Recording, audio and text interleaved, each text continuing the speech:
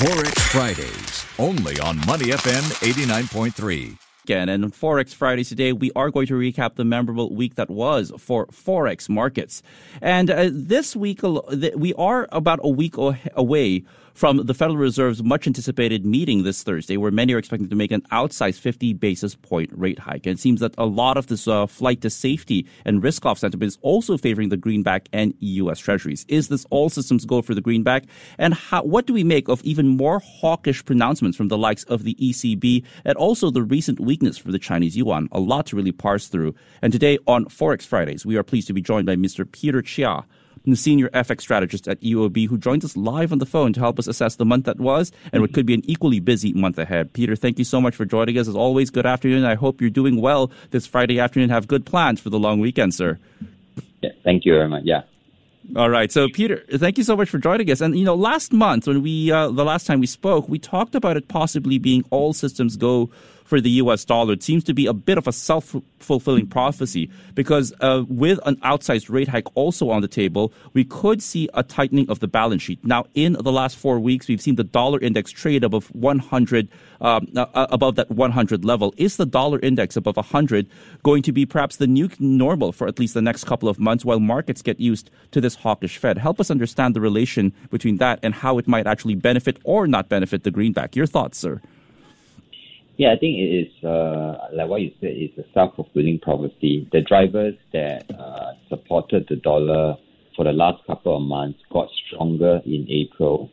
And if you can remember, earlier in the month, markets were entertaining 25 basis point or even 50 basis point in May. But what has really changed across the month is that not only are we fully priced in for a 50 basis point move next week, market is also entertaining that it's going to be 50 basis point of rate hike every meeting until September. There's 4 meetings. So by September, interest rates in the U.S. will be well above 2%. So this is something that really double-charged the dollar in the last couple of weeks or so, or rather for the most part of April. And the other reason for the dollar going so strong is, if you can remember, one of the role of the dollar is a safe haven currency. So across the month, we've seen quite a fair bit of concerns. The geopolitical concerns of Russia, Ukraine is always there,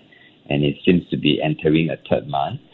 And not only that, we also have some concerns about from China because of the expanding lockdowns over there. So all of that is also supporting the dollar to a certain extent. So that's the reason, I think we're going to be above 100 for a while longer. Indeed, 100 a while longer. But I do want to take a look at another currency that figures predominantly in the basket of currencies that the U.S. dollar is tracked against, one of its major peers, and the euro. And speaking of hawks, we seldom talk about the euro here, Peter, but ECB officials, I can count about 3 off the top of my head in recent weeks, sounding rather hawkish. They've also hinted at an end to the negative rate regime that's persisted for over a decade in the Eurozone. So on the one hand, it could support the euro, but on the other hand, there is concerns that we could even see a recession in Europe linked to the Russia-Ukraine war and some of the energy insecurities out there.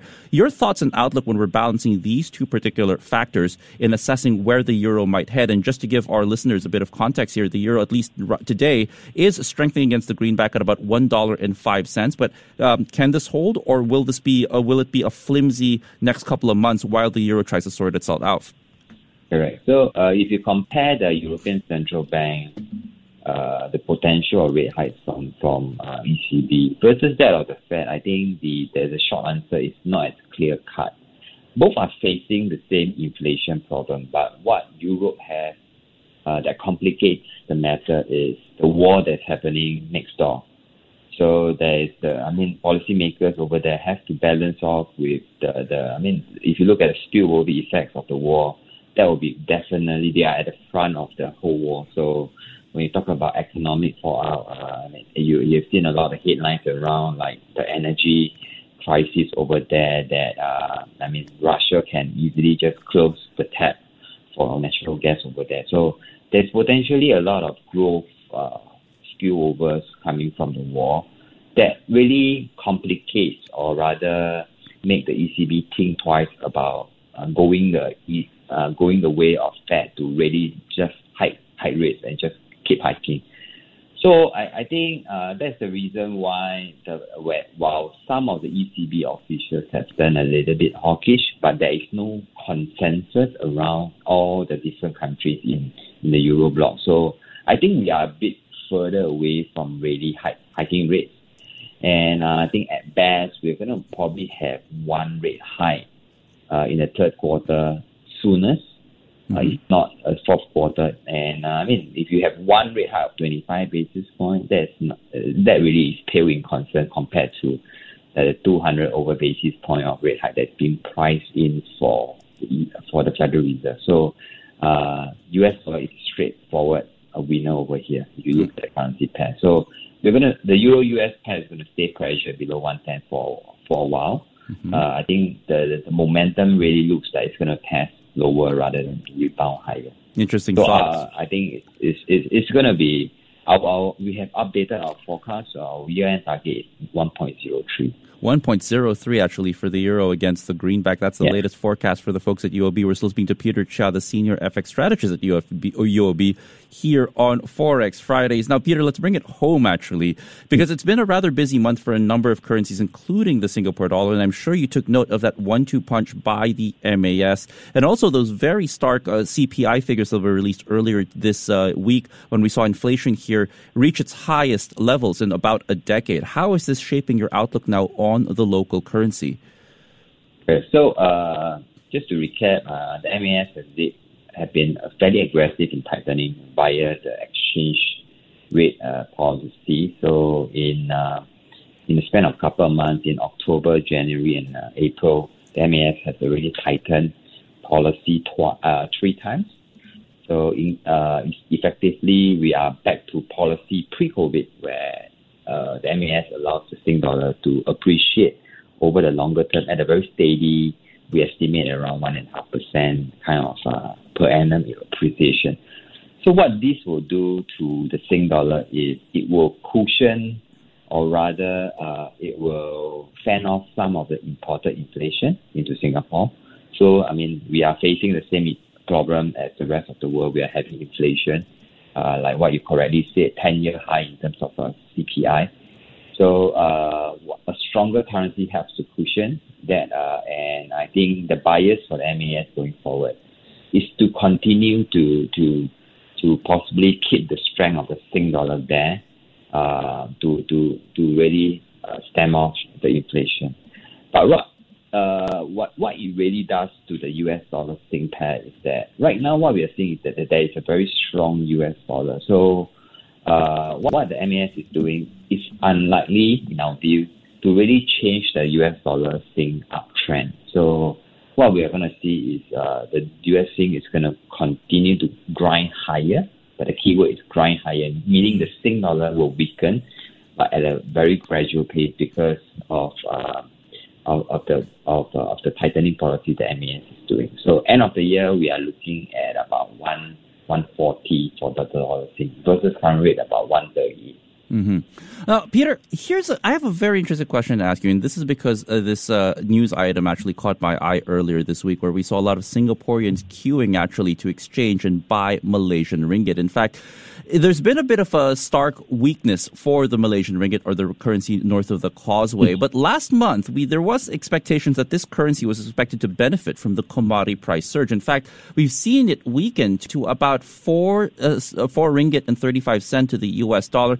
Peter, the simple question, what happened to the ringgit despite these high, lofty expectations for it? Right. So for the most part of this year, when crude oil prices was going higher, Malaysia benefited from it, or the ringgit benefited from it, because on the context of a very strong dollar, because of strong energy prices, that helped to support or cushion the ringgit against the strong dollar. So if you can remember, the dollar ringgit was fairly stable. Right. While the rest of the Asian currencies were gradually dropping. So in a way, ringgit did not join in the depreciation party of the Asian FX until April. So what really happened in April, I'll say that it's a function of 2 factors. The first thing that really spurred off this rather sharp depreciation of the ringgit. I think month to date we are looking at about 4% move in just 1 month. So that is sharp. So first factor is at the same time the Chinese yuan renminbi has also started to weaken. So and it sort of triggered that the stabilizer of Asia is also weakening. So the rest of Asia that hasn't really moved will start to move. So that is one. So ringgit follows the renminbi to weaken in this month. The second thing is, I think coincidentally, we also seen that energy prices were on a pullback, on a very gradual pullback. Like energy prices, crude oil prices briefly dropped below $100. So that could be another headwind for the ringgit. But all in all, if you look at the year-to-date performance of the ringgit, most of the year-to-date losses happened this month.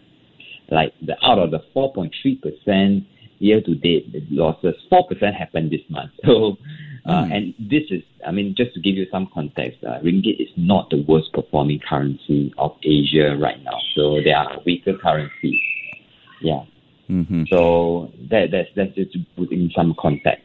All right. A lot there explained. Now, very quickly, Peter, since you did touch on the Chinese yuan's weakness playing a part in the ringgit's recent softening, give us your thoughts on the Chinese yuan, especially given the lockdowns in the mainland that have now raised even more questions about the economic outlook for the Chinese for China.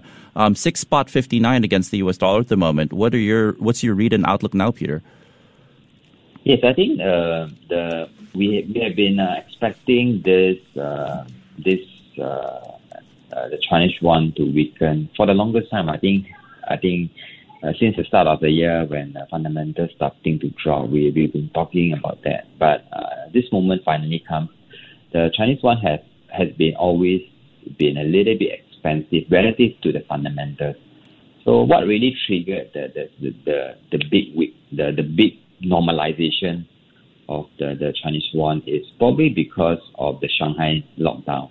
And more recently, I think there are some speculation that Beijing may follow suit.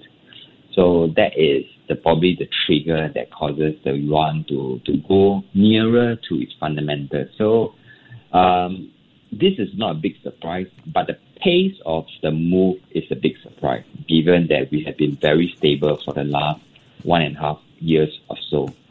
So, but of course, authorities in China are trying to make sure that this is not a one-way traffic. I mean, it's good to normalize back to where the currency should be trading. But, I mean, getting that fast, getting there that quickly is not something that they also want. So, I think in the next couple of weeks or so, I think they will try to bring in some order, make sure it's a little bit more two-way flow. But overall, we are still expecting the Chinese yuan to gradually weaken. I think the key word is to gradually weaken. Our year-end target is about 670, so currently about 660. But do note that there's a lot of volatility, so we may temporarily overshoot our year-end target before coming over. All right, Peter Chia, Senior FX Strategist at UOB, thank you so much for joining us today on Forex Fridays here on Money FM 89.3. As always, I wish you and your loved continued health and safety during these uncertain times. And we look forward next time you can join us at the show. Meanwhile, Peter, I hope you have a great, ultra-long weekend ahead planned for yourself. Stay safe, sir. Before acting on the information on Money FM, please consider if it's suitable for your own investment objectives, financial situation, and risk tolerance. To listen to more great interviews, download our podcasts at moneyfm893.sg or download our audio app. That's AWEDIO. Available on Google Play or the App Store.